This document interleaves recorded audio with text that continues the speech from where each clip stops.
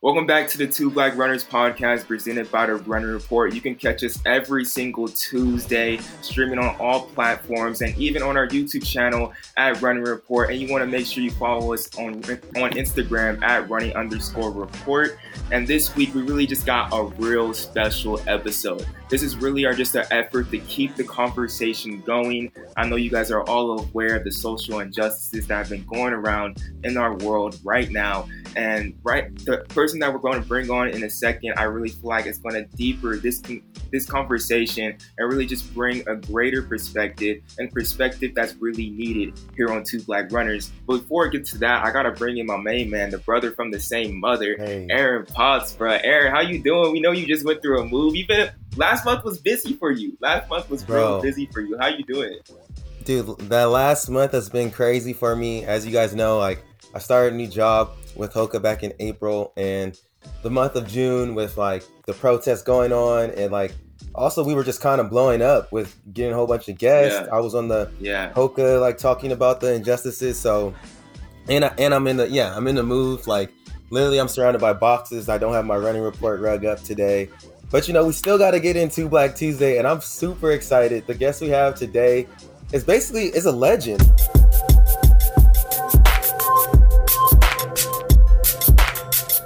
So yeah, Joshua, without further ado, let the people know who we got on today.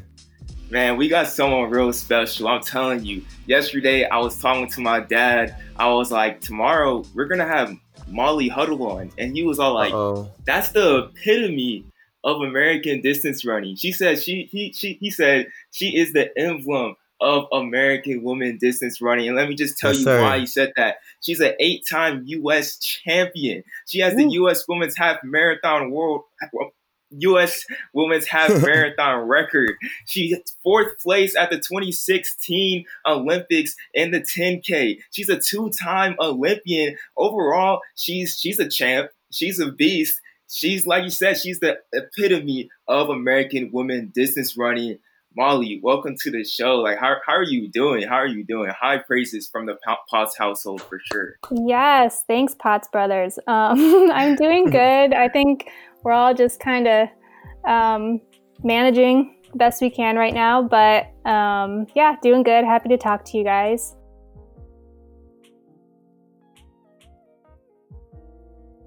In Atlanta, and that barely basically happened. And right after that, the world kind of gets shut down. How has that been for you? How have you adjusted your lifestyle and your training to all that? Yeah, it's so weird. That feels like so long ago when I think about it. And I remember the COVID stuff was happening in other countries and we hadn't quite gotten hit yet. And so the Olympic Trials Marathon was one of the last events to happen normally, which even though it went really bad for me, I'm glad that we didn't have to worry about all the track athletes and all the other sports right now kind of trained and we're waiting and then their seasons never happen. So that would be really hard too. So yeah, I took a break anyway after that. And now I'm just I'm back training. I'm not very fit. I'm maybe 70% fit, but we're just waiting for races to appear on the calendar basically before we start training hard. So kind of in a holding pattern, which a lot of athletes have said that. So yeah, that's where we are. Luckily, I can get outside and run every day. So basically that is all I need. I need food, water, sleep, and to run outside to be okay. So that's where we're at. I completely understand that. Just the fact of being able to go outside and get that exercise in, especially in a time like this. And I think what's really crazy when we started this podcast about 11 weeks ago now, it's our 11th episode, the first question that we had to ask was the elephant in the room was COVID-19 and how you're dealing with the quarantine. But in the midst of doing the podcast, I feel like the even bigger elephant in the room now was just how was your response to the racial injustices that recently just happened, have been plaguing the world and especially the US. How has been how are you just feeling about it? How has been your immediate response to it? And just your overall thoughts just so far, just in general. Yeah, it's definitely been something that is the right time, the right pressures on society. People are ready to talk about it, ready to fight for it. And I think it's important to take advantage of that, to push for changes going forward. And a lot of athletes are speaking out about it, like Black athletes and white athletes, all kinds of athletes. And I feel like it's not a popular thing to talk about, but it is important for everyone to talk about it. And I feel like, I have platforms to use. So there's a podcast, there's social media, there's all kinds of ways to amplify experts' voices, to amplify lesser heard voices. And I feel like if that's something that I could do as an athlete, I would. And so that's kind of been my perspective. Like, you show up and say, how can I help? And that's a way that I can help. So yeah, it's definitely been something that has been a long time in the making, but I hope that this is like the right time for like lasting changes to come out of it. And we won't really know that until, a year from now or 2 years from now, but like that is the hope, that's the intention. And so, yeah, it's definitely been like a tumultuous time, but one where I hope things come out like actually better on the other side, for like everyone in our country, like for the people in our country who need it to be better. Yeah, and we definitely appreciate you speaking up and using your platform to just spread awareness. What's super interesting to me about this time around with the injustice is we really are starting to see the running community become more involved, like with the athletes. And I think a lot of that breeds from Ahmaud Arbery, a Black man who was just on a run and got killed. And I think that opened the eyes up for the running community. And it's just great to see that more people are like understanding, like, hey, like this affects us in all facets. And because people always think of running and track and field as, like this diverse world, but it's a little segregated. And yeah, it's been a crazy time. Yeah, definitely. And I think Ahmaud Arbery kind of brought it to the distance running world in the US. Because I do think people for a long time thought everything's okay in, distance running. We have like East Africans at the front of every race. And it's like, well, it's not really okay in America, though. It's very white. And any space that is really white, you have to look at, I think we just have to look at it through a lens of like, why is it like that? And it shouldn't be like that for the betterment of that actual space or that business. And just the rest of the people in the country. So I think, we're definitely looking at ourselves now instead of just like looking around at other institutions. And I also feel like what's really good about getting you on this podcast, Molly, was like, I think our past 3 podcasts or past 4 podcasts that we have done and just like things that we've done on our page have featured a lot of African American voices. And I feel like at this time, like this is the perfect time to amplify like Black voices and to really like concentrate and listen to that Black perspective. But then as we grow deeper into this and as we grow deeper into the conversation, I think it's even more insightful when Aaron brought up the point, like, why don't we have Molly Huddle on the podcast? And then to see the work that you do with Keeping Track with Elisa Montano and Rasheen Megeddi, like to see the work that you guys do and how you guys are fighting and using your platform to have a conversation with a white woman, like somebody in like the sport and in our same space, I feel like it's even greater. So I just want to say, first off, before we get more into the podcast, I want to say thank you for using your platform and all that you do, because I think it's really going to help moving forward. And this conversation with 2 Black runners and Molly Huddle, I think is a conversation that needs to be in every single running group across the U.S. Definitely. And like, we've gotten questions about like, well, why are you talking about it? Like, how is that authentic for you? And it's not, but it's important to show, like, I feel like it's important to bridge audiences. And like, if a lot of white people are listening to me, then I want to bring this to their attention. Do you know what I mean? So that's kind of part of what I'm thinking. And then of course, like we have Alicia on our podcast. She's really a guiding light for a lot of our show topics and just a friend and amazing person in general. But I feel like all of us have such different experiences. Roisin's from Europe. I'm, currently still an athlete. They're both moms.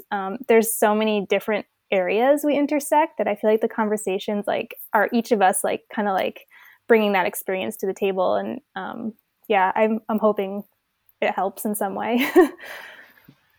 Most definitely.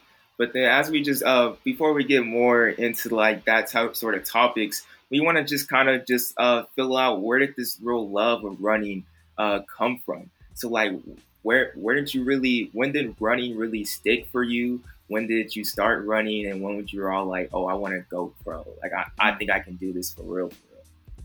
Yeah, I tried a couple other sports when I was younger, and my dad was a big runner. He ran shorter distances in college. He went to Notre Dame too, actually, but then he did marathons when I was little. So we would watch him at road races, and I was like, they were local races, and my dad was like, I don't know, like a top 20 local guy. So we were like, he's the fastest guy in the world. Like, we didn't know, we were 5. Yeah. But it made me think running was cool. And so he got all of my sisters into it, and I'm the only one that stuck with it. But I didn't really love it until I thought it was kind of boring. Like, I didn't really get it until probably high school. And so I wanted to make Foot Locker. That was like the big thing for me that made me switch from like fun running and like half competitive running to like, oh wow, this is like something I want to go all into. And then, of course, you go to Foot Locker and you meet real professional athletes who are your coaches and stuff. And so that was like just really eye-opening. And yeah, then from then I ran in college, and then just focused on trying to be the best in college. And I didn't even know if I was good enough to run pro after that. But I think there were a few big meets, like qualifying for USAs as a collegiate athlete, that kind of showed me like, okay, you have a long way to go, but if you can do that, you probably could run professionally. So yeah, I was never sure what I could do, but I knew like the more into it I got, the more I wanted to see how much potential I had. Yeah. And can you speak a little bit more on that transition to pro? Because like right before you came on, I was just looking through all of your stats and everything, and you graduated in 2006, and you didn't win your first championship until 2011. So you had to grind for, those 4 years and really like just believe in yourself and trusting yourself. And that's really cool to see, because especially in distance running, you see a lot of people that continue their running after college. But how was that transition for you? Did you immediately come out with a sponsorship?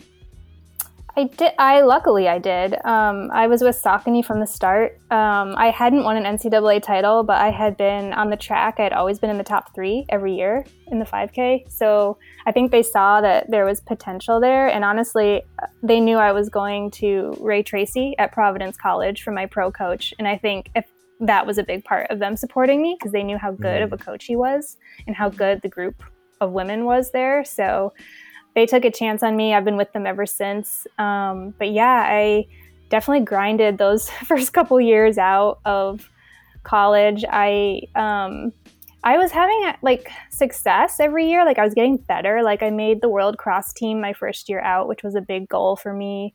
And then I won 1 or 2 US road races. But like winning a track championship is so much harder than, there's only 3 spots, like cross country, there's 5, and everyone shows up for track. So that was kind of like the one thing I was like, I'm not sure if I can do that. But then I had a few injury issues I got over. And once I got that consistent training in, it was like, okay, like I see how I can do this now. So yeah, it was a rough 3 years coming out, but I saw that I was like inching towards where I wanted to go. So it kept me in the game pretty much. Then as you had that like transition to pro, and as you started dominating on like the US scene, what was really like that key factor to become like dominating in the international game? Because I feel like, especially when you're talking about like the sprinter side, if you're the top hurdler in the 110s, if you're top hurdler in the 100 or 400 hurdles, like you're gonna finish top 3 at Worlds.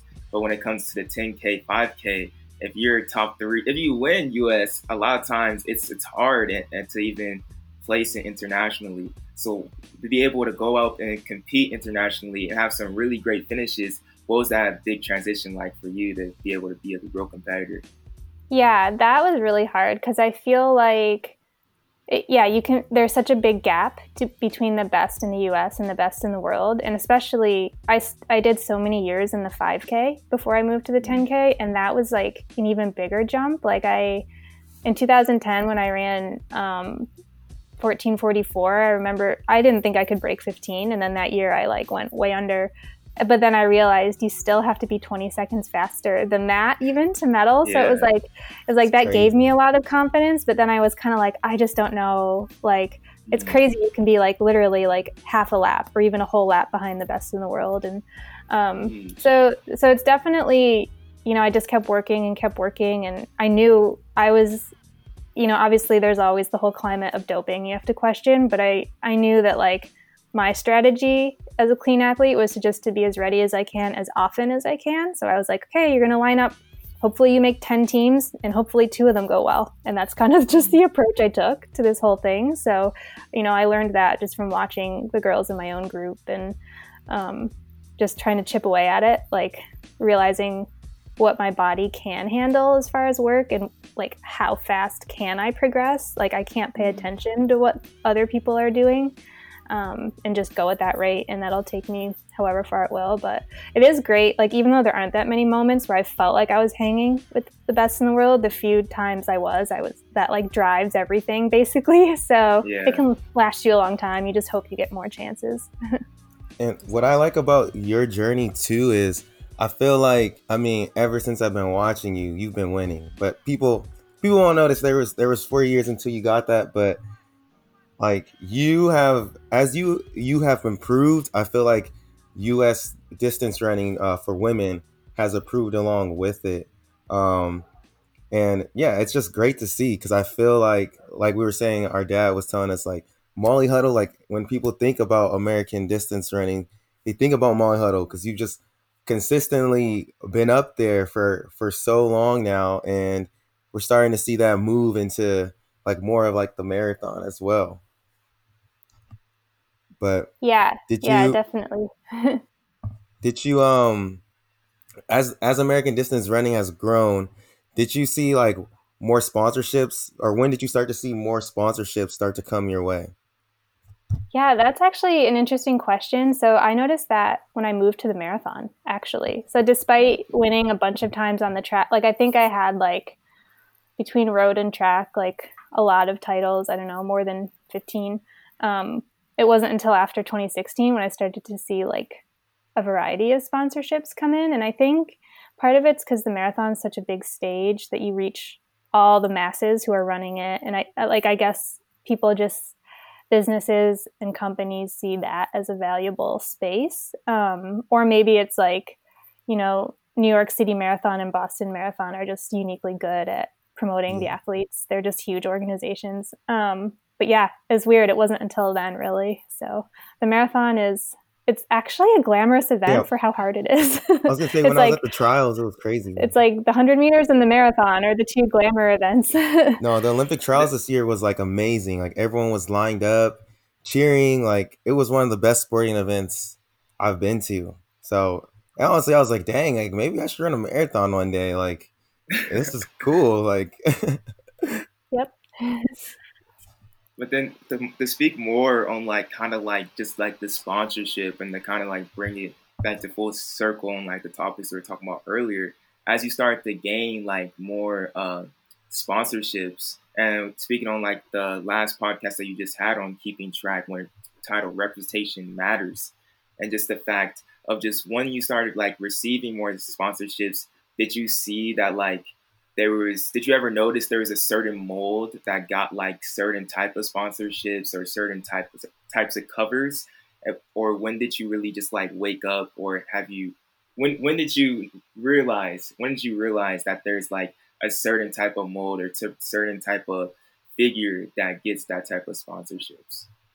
Yeah, I feel like I was definitely naive to like the lack of representation like early in my career even, and definitely in like high school and college when I didn't know how that stuff worked. I just thought like, oh, you're just the people that I know about, the NBC markets, that Runner's World markets, and I grew up really before internet in high school. So it was like the only way I knew about something was if NBC told me this Olympian was who to look up to, or this, you know, Track and Field News came and I was like, okay, who's on the cover? So yeah, it's like until later in my career, I was like, that's not really about what you've done, because like now I'm on this track team with 130 other people, and like they should all be getting more attention. Like, why don't we know who Brittany Reese is? Like, why don't we know who like Shantae Lowe is? Yeah. Like, they're gold medalists times 20, or what, like they have so many medals, and it's just like eventually I was like, who's deciding how you break through into that like more mainstream kind of marketing? And even like the throwers, the field eventers don't get as good of contracts as like the distance runners. Luckily, we have road races. So yeah, it definitely just became more apparent over time. And of course, like as it related to me too, like that's Alicia and I would have conversations where we were like, you on Runner's World yet? Nope, me either. And we would just talk about it. We'd be like, why not? And then it went into different directions, and representation became kind of like the topic we thought actually would help someone if we talked about it. So it wasn't just like, we want to be on the cover. It's like, no, actually, like this is a larger, more constructive issue. So yeah, I'd say it wasn't until the last few years of my career, really. Yeah, and I was listening to that podcast you guys made, and I thought I think you brought it up, or at least you did. It was interesting how like we have like Runner's World, and it kind of more so highlights like that, like hobby jogger like type of person, and I think it's interesting how there's not like a Sprinter's World, or like we don't really see the sprinters like advertised other than when there is the Olympics, and I think that's very, very interesting. Could you speak on that? Yeah, totally. And that's part of what Keeping Track was aiming for, really, like to tell the stories of, even though we're really small, we hope, maybe someone who writes for a magazine or writes for a newspaper or a sports writer will listen to us and then say, oh, I didn't know about that person, and then write a story about them. So we were kind of hoping to target, the whole team, sprinters, the amazing stories, like the gold medalists that we have that we don't really know, like how they grew up, what challenges did they face. There's a lot of inspiring stories there. And so I feel like also by showing more stories and more role models, you don't have to have 5 gold medals. You don't feel like you have to have 5 gold medals to be marketable, or to be influencing kids, or to be getting your story out there. So it kind of helps, I feel like, sort of the system we have that pressures athletes into like the desperation of feeling like they need that to get like the other stuff, when really it's just, you're an amazing athlete and you have a great story to tell that's helpful to people. If we tell a variety of stories, then that it's not win at all cost either. So we feel like that was kind of our goal. But yeah, I feel like there needs to be like either, I guess Track and Field News is a magazine that does focus on the entire track and field, all the events, but there needs to be, more. I feel like there needs to be more outlets for the rest of the team, and to promote like all the amazing stories that are there that maybe they're just getting overshadowed, I feel like, by the same like 3 or 4 stories over and over again. Yeah, most definitely understand that. I remember when we had our series Running While Black, I remember we mentioned just the fact that like we had Raven Rogers on second place at the 2019 World Championships, and Aaron just mentioned the fact like I feel like a lot of people know Morgan McDonald, no diss to Morgan McDonald, phenomenal athlete, great athlete, he's a beast. But more people know who Morgan McDonald is compared to Raven Rogers, and Raven Rogers has silver in the World Championships and all these other accolades at Oregon. But just the simple fact of like, there's just the coverage isn't really the same at some point when it comes to these media outlets. Yeah, definitely. And you kind of, it makes you want to look at like who's in charge of like, who are the editors, who are the staff, who are telling the stories, and like what does that staff look like, and what is like who's the audience, and what do they want the audience to look like? Like there's bigger audiences out there. So yeah, it involves everybody, really. Also, you guys talked a lot about how the people that are running it, they're kind of dropping the ball on an entire audience, because these amazing athletes, like for example Raven Rogers or Corey Carter, we'll talk about Aliphine a little bit later too, like they have such great stories. And I mean, that's a big reason we created the Running Report too, is to just like share athlete stories, and that's all athletes, but definitely those ones that are not highlighted as much. And I remember you were talking to Alicia too. Alicia was talking about her daughter when they were at a track, when you guys were at a track meet, and I mean the 1500 runners were going, and she said something like, "Oh yeah, the black girls are gonna be afterwards," or like she basically acknowledged, black girls don't run the 15 because like she didn't see any out there, and it's so important for that representation to be out there to just get more people into the sport and promote the sport even more and take it to a higher level. Yeah, and obviously, like we've heard this a lot, that it goes beyond just a magazine cover, and it does. Like you need the stories, you need, and the stories more than a headline. Like you need a very in-depth story. It helps if it's told from the athlete's voice. You need actual actions. You need programs with an eye on increasing the inclusion of the sport. But like 5-year-olds are soaking that in. Yeah. So if they're soaking it in, then it needs to be, it's important, it's just one of those subconscious things that you can't undervalue.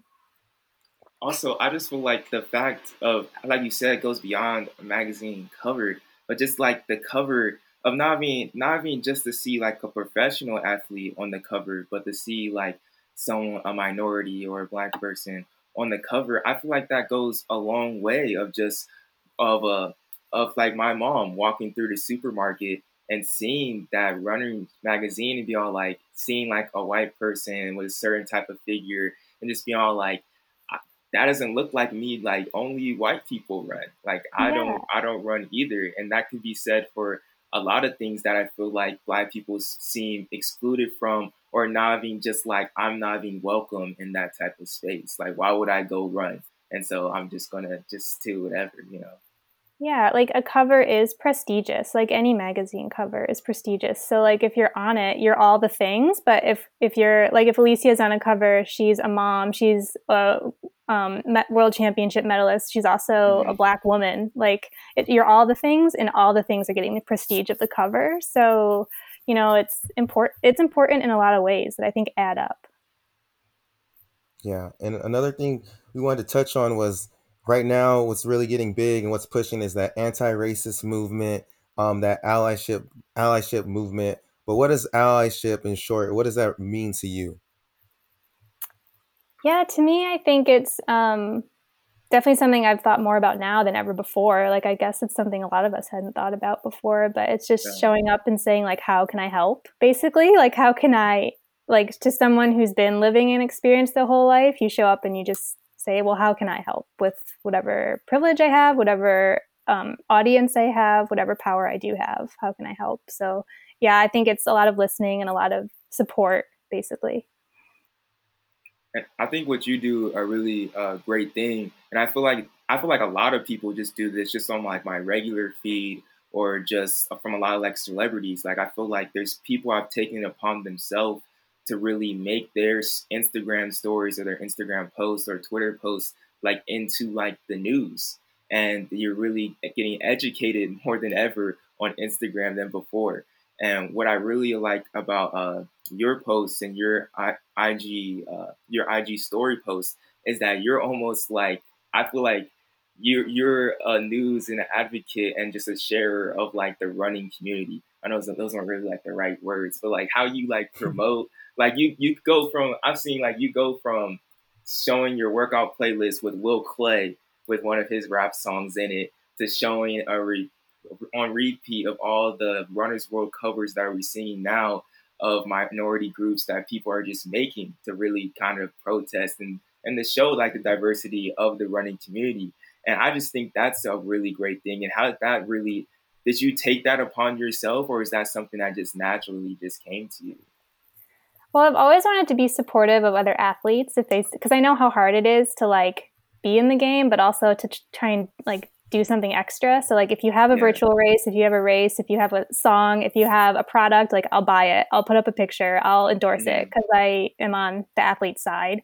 But yeah, and so with Black Lives Matter, I feel like that took on a whole new meaning, and the focus kind of narrowed down to like a more important area in that way. But yeah, if my social media is in a way like a billboard, I Yeah. feel like this is good things to promote, promote other people's voices and introduce my audience to these other like valuable, whether it's a business or whether it's a movement or whether it's a magazine cover or another person you should follow. Like, I feel like there's no races going on. So, this is at least something good that can come out of Yeah. a public social media page.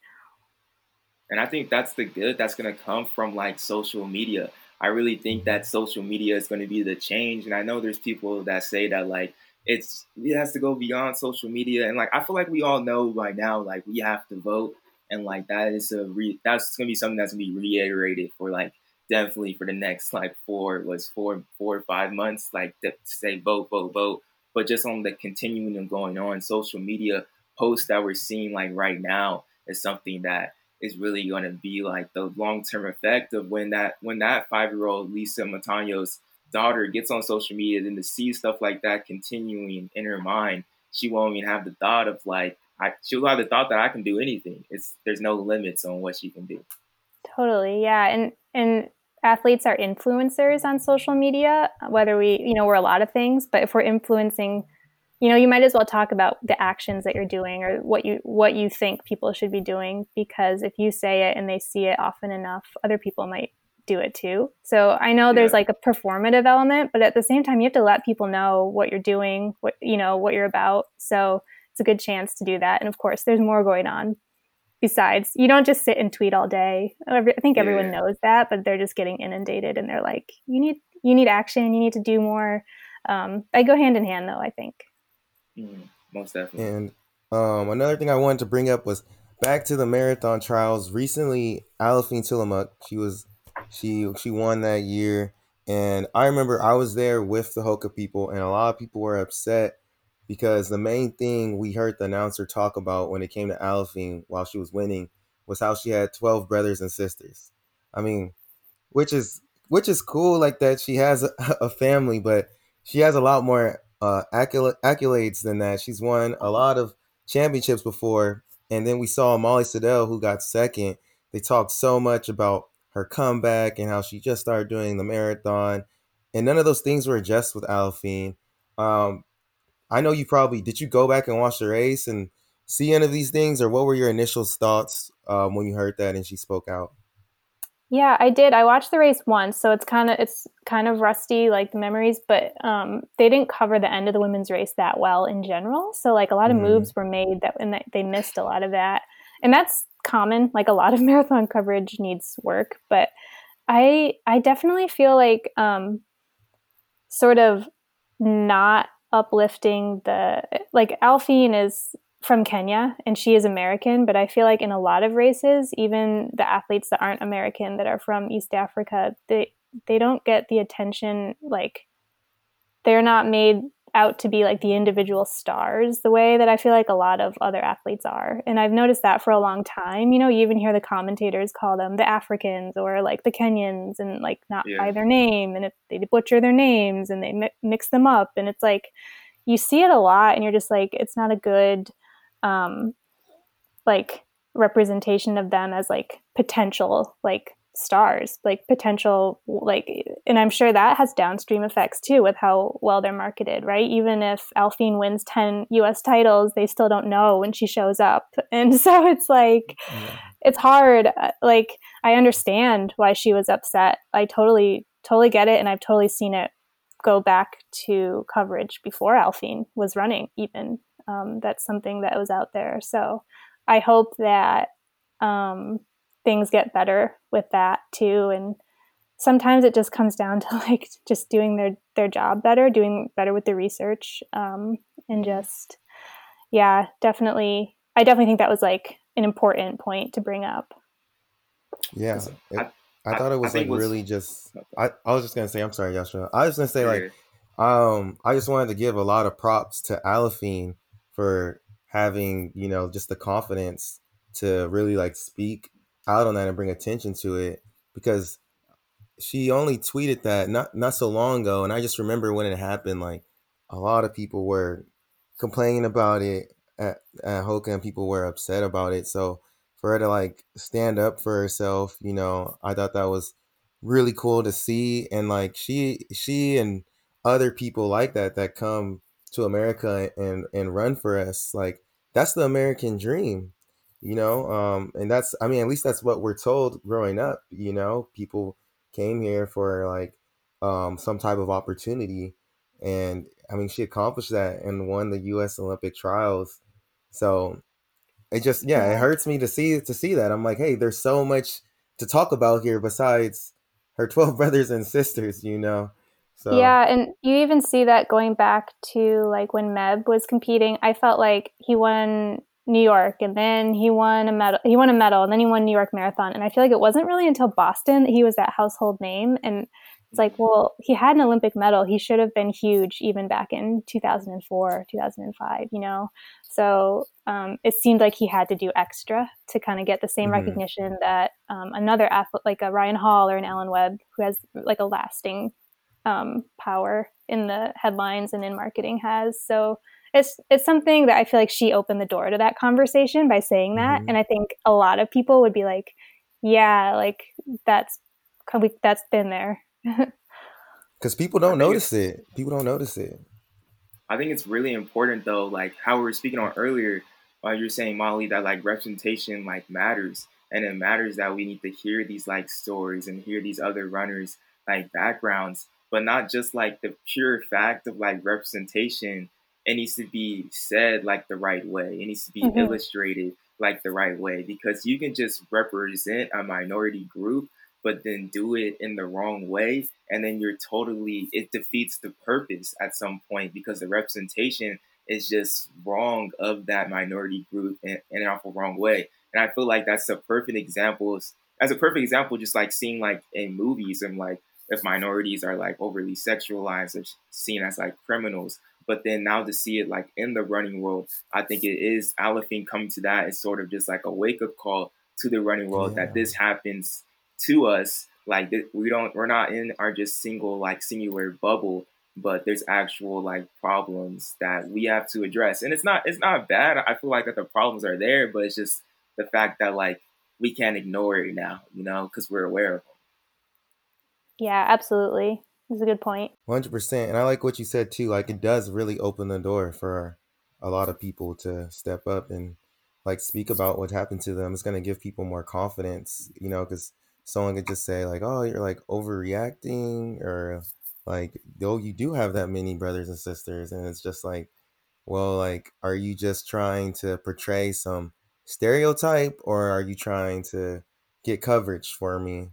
Um, but another thing I wanted to bring up too is I like you brought up a point in your guys' podcast where you were talking about like what what are these like companies, whatever it is, what are they doing to get more black people involved? We know there is black runners, we're two black runners, but like what can these companies do to advertise to these people more? I think we kind of know you put someone on a cover or something like that, but I think that's something we're gonna have to look at more now and address more because all of this stuff is, I think, is just it's good for the sport and it's only gonna make it bigger. Yeah, definitely. And it sounds like the few email interactions I've had with like Saucony or with Runner's World, like they do have plans. It's just you want to see like I hope like a year later we look back and we're like, yeah, things are better. Like for example, in the study that we did for episode 22 with the representation matters, it showed that women's running in 2013 made this jump to have increased numbers of BIPOC people and athletes featured on their covers, and they stuck with it from 2013 to now. So they're actually at 40%. They feature 40% of people of color on their magazine covers. And before that, it was lower. It was, I don't know what it was before that, but I want to say to average 31%, it would have been in the 20s or lower. So you like to see that though. Like they said they Yeah. were going to do it and they did. And I wonder what effect that's had. And yeah, dude, like I've definitely with Runners Alliance, that Runners World, they do Runners Alliance with women, so they're definitely like trying to improve. And yeah, I mean they've been taking the most heat out of all of the running media outlets, I would say. So it's going to be interesting to see their response, but I do think it will be good. I think we will see see a change. And yeah, I think it will help to just desegregate desegregate track and field, because right now it's like, if you're black, you're a sprinter. If you're white, you're a distance runner. And we were talking about this earlier with someone else, that we lose black distance runners to sprinting because they just feel like they don't belong. Like in Mariel Hall's letter that she wrote on Runner's World, she talked about how she went to Texas, which is a sprint school, just to be around more people that look like her. And like, you don't really see, I think another issue we have is like, there's not many, it's harder for a black coach to break through in the distance world. And like, I would say myself, like, I have never had a black distance coach, which is, and I when I think about it in hindsight, I was like, that's very interesting. And it's sometimes in hindsight, I think about it, I was like, oh, maybe that's like some of the struggles in communication, or like just weird, awkward things that would happen, that would have not happened if I had a black coach. And like, there'd be more people, if there's more black coaches, maybe there'd be more black kids coming out for distance, more black kids going to college. Like, so there's a lot that can be improved there. Yeah, totally. Like I never had a black running coach. And Marielle, we talked to her for another project that we're doing, and she did tell us that same story. And she was, so like, you look at it from that perspective, and it's like she almost was like repelled from an event that she was good at because she just felt uncomfortable. Like there wasn't like she was not fitting in. And it was, how many more people are in that position and actually do just leave the events or don't even join them because it just looks like unwelcoming or uncomfortable in some way. So when you think about it from that angle, you're like, maybe we should have more Mariel Halls. Like that's we need to like just think about it from that lens. Like you're missing out. I think the crazy thing too is I feel like Mariel Hall is most definitely like more and more. But when I was thinking back to like the people that inspired me to get up and run, well, like for one, like the representation that I saw was mainly like my older brother Aaron and my brother Caleb, because I seen them running the 800. So I was all like, or like the mile or something like that. So that was always representation. But then on the pro level, my favorite runner, I remember like in 2008 or something, or 2009, I was like in 5th grade, and I had Nick Symmonds on my binder, flexing on my binder when he won the 2008 Olympics. And then like Nick Symmonds was my favorite runner. But then once I saw Dwayne Solomon running for USC and coming up in the ranks, and then once I saw him in front of Nick Symmonds, I think it was even more of a deeper love for track and field, and just a deeper love for the 8, to be all like, man, at this time in my running career, I was running up front in the 800, and I was all like, man, I'm trying to be like Dwayne at some point. And so like to just see that representation at just all levels is something that's definitely important and can definitely go a long way. So to have those stories being heard definitely now, I feel like will definitely inspire a generation like moving forward. Yeah, that's the hope anyway. Yeah. So, and also like, yeah, you've been awesome with speaking out and using your platform, and also, just sharing a lot of what black athletes are doing right now, amplifying their voices. But why do you think that it's important for people to hear from you? Because like you were saying earlier, some people are like, oh, like, why are you talking? This is not authentic. And people probably will listen to this podcast and they're like, why are you guys talking to Molly Huddle? Why do you think it's important for people to hear your voice?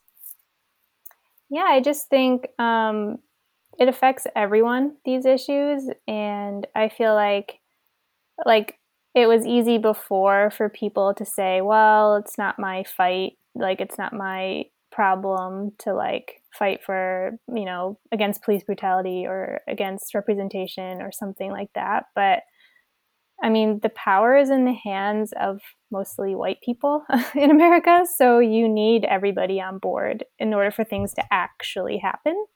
So I feel like that, like I said before, my audience is mostly white. And if they see me caring, then maybe they will realize they have to care and actually, follow through with what comes from that. And also, like, those are my teammates on Team USA. We were talking about Rule 50 and the right to protest on some conference calls a couple weeks ago. And like some of the athletes were just telling their stories and why it's important to them and why they need this to be allowed, with Gwen Berry and some other athletes speaking. And like you're on their team. I know track is an individual sport, but I've made 7 teams now, I think. And it's, that's who the stars are of Team USA. And it's not fair if you're a star on the track and then like you come home and you're mistreated in some way or there's barriers in some way. And you hear the athletes say that. And so it's just trying to like get behind that message and support it so that it's not like forgotten or dropped. I feel like it's important to have people that are saying, like, validating that, even though it's not their own personal experience. And then one more thing, like you see how you speak on race now, and you seem comfortable in how you speak on it and stuff like that. Was that always the case? Like, how was like race like spoken in your home, or was it really like spoken on at all? Not really. Like, I feel like a lot of white people find it's taboo and it's uncomfortable. And I feel like in my house, like I grew up in a really white neighborhood, really white school, small community. So like no practice talking about it there with my family or anything. But I just think, being on Team USA, for example, or even just like recently, there's been a lot of like education going on and a lot of other conversations. Like me and Alicia have had conversations, and it was only like a month or two ago, but like you gradually kind of chip away at like realizing it's okay to make mistakes, and then you learn from them, and then you just understand more at the end. And that's the most important part. So I feel like just having gone through that more, and I know everyone has the last couple months, but kind of learning from it and adopting it and kind of moving forward with what you know now and perspectives you understand now. And it just makes it a little more comfortable. And also just you realize it's more important than being uncomfortable. So kind of just like coming at it from that angle, like the ends justify, like you're trying to get somewhere with it. And so you're doing your best, but it's going to be a little awkward sometimes. And Joshua always talks about how like when you have these conversations, it's like, bro, you're doing that last rep of the workout. Like it's time to like get uncomfortable. And when you get uncomfortable and push through, that's when you're going to have the breakthrough. That's how you get stronger. That's how you get smarter. And I think what's interesting about us talking to you, going back to that, is like the name of our show is Two Black Runners. We're 2 Black distance runners, and we're talking to a white female distance runner. And this is like a conversation that it can be normal and that can happen in a lot of different places, like on a cross country team, or like you've had these conversations and you run for, like what you're saying, like you run for Team USA. So everyone you're promoting and like you're pushing forward, like they run for the USA. So it's like also like another message to everyone. It's like, hey, everyone here, like we on the same team. Like we're not trying to divide. Like these athletes that are speaking up, they run for Team USA. They're not there's no track league. Like you're representing USATF. Yeah, and with like all that being said, like we're pretty deep into this. I don't really know. I don't got too much left, but to pretty much sum that up, like y'all need to follow Molly Huddle. Like if you're not, I don't really know what you're doing. At Molly Huddle on Instagram. Like go ahead. But we have a few like closeout questions for you. And I'm gonna change these 5 favorite athletes to just what's your like top 5 or just give us a couple of influencers that like people should follow like right now, people that deserve, like have a big voice right now, can really be heard, you feel like? In the track world or in general? However you feel. Well, I'll go with some of our podcast guest list. We had some amazing people on there. So Tiana Bartoletta is definitely someone who's got a great voice. I hope she has a book deal because she is a really good writer and should have one. Another person to follow would be Gwen Berry, because I think the Rule 50 developments, she's kind of keeping people up on that and has become like taken that on, which like she's trying to train. So like that she's taking that on in any way is like a big deal. So I'd say Gwen Berry, I'd say Alicia, who is like, you probably already follow Alicia. She's a big deal. But Alicia Montano, just because she's doing a lot of activism in like sports and maternal like contracts, maternity contracts, and Allison Felix, of course, you probably already follow Allison, but like maternal health, I feel like is a big deal. There's a lot of Dawn Harper Nelson has a great story. She's making a comeback, trying to make an Olympic team after having her baby Harper. So yeah, no shortage of ladies anyway. I have a question as well. I wanted to ask you, do you have any like books that you would suggest, or anything you're reading right now that you want to throw out there? I'd say, gosh, there's so many books. Like basically all the anti-racism books that have been floating around, as far as like White Fragility. There's a couple books. Anything by Ta-Nehisi Coates is good. And I don't want to, Abraham Kendi's books, How to Be an Anti-Racist, I think is one. All the ones that you've seen retweeted and on Instagram are good for getting like a base level of understanding, I think. And yeah, if you don't have time for books, there's a lot of podcasts out there too. And then one more question that we had is like, who do you think should be our next guest on Two Black Runners? Who do we need to get on? Okay, you can have some of our guest lists because we are running out of time. We have such a long guest list we want to get to. We want to talk to Shantae Lowe. I don't know if you've had Marielle on. We're trying to get her. Yeah. Oh my God. Who else? Chanel Price has a great story that she's had like a long comeback. I feel like she's just getting fit again. I feel like I'm obsessed with like Edna Kiplagat and like Vivian Chariot and the girls that are winning the marathons from Kenya, but it's hard to get a hold of, and the time difference is hard to work with for podcasts in Kenya. But I feel like those voices are very not often like heard on podcasts and media and stuff. So if you can break through to whoever their agents are, get a hold of them. I'd listen to those. I want to hear those. But yeah, Aaron, a lot get of to work. people. Get to work, Aaron. Bro, I got you. Don't worry. You know me. But last question: what is the mark you want to leave on the sport? I hope I have control over whatever that is. And I guess just to elevate more stories. Just to make more athlete stories known and appreciated, and just to make the sport more inclusive and more popular, because I love everything that running has to offer. I want it to get to the most communities and people it can, all those things it has to offer. And then if you could just shout out your podcast real quick and everything that you're doing, because I feel like everybody needs to be following you everywhere real quick. Yes, sir. Yeah. Keeping Track is a podcast with myself, Alicia Montano, and Roisin McGettigan. And that's pretty much it. I guess also I have a all-comers cross-country race, but I don't know. It's probably going to be virtual this year. So I'll keep you posted on that. All right. Will do. But thank you, Molly, for definitely coming on. We just let you know you have two Black runners that are your best friends for life now. You're part of the Running Report family, and we really do appreciate you coming on. We really want to keep the conversation going, and want to thank you for your help on doing that, and just wish you the best going forward and everything like that.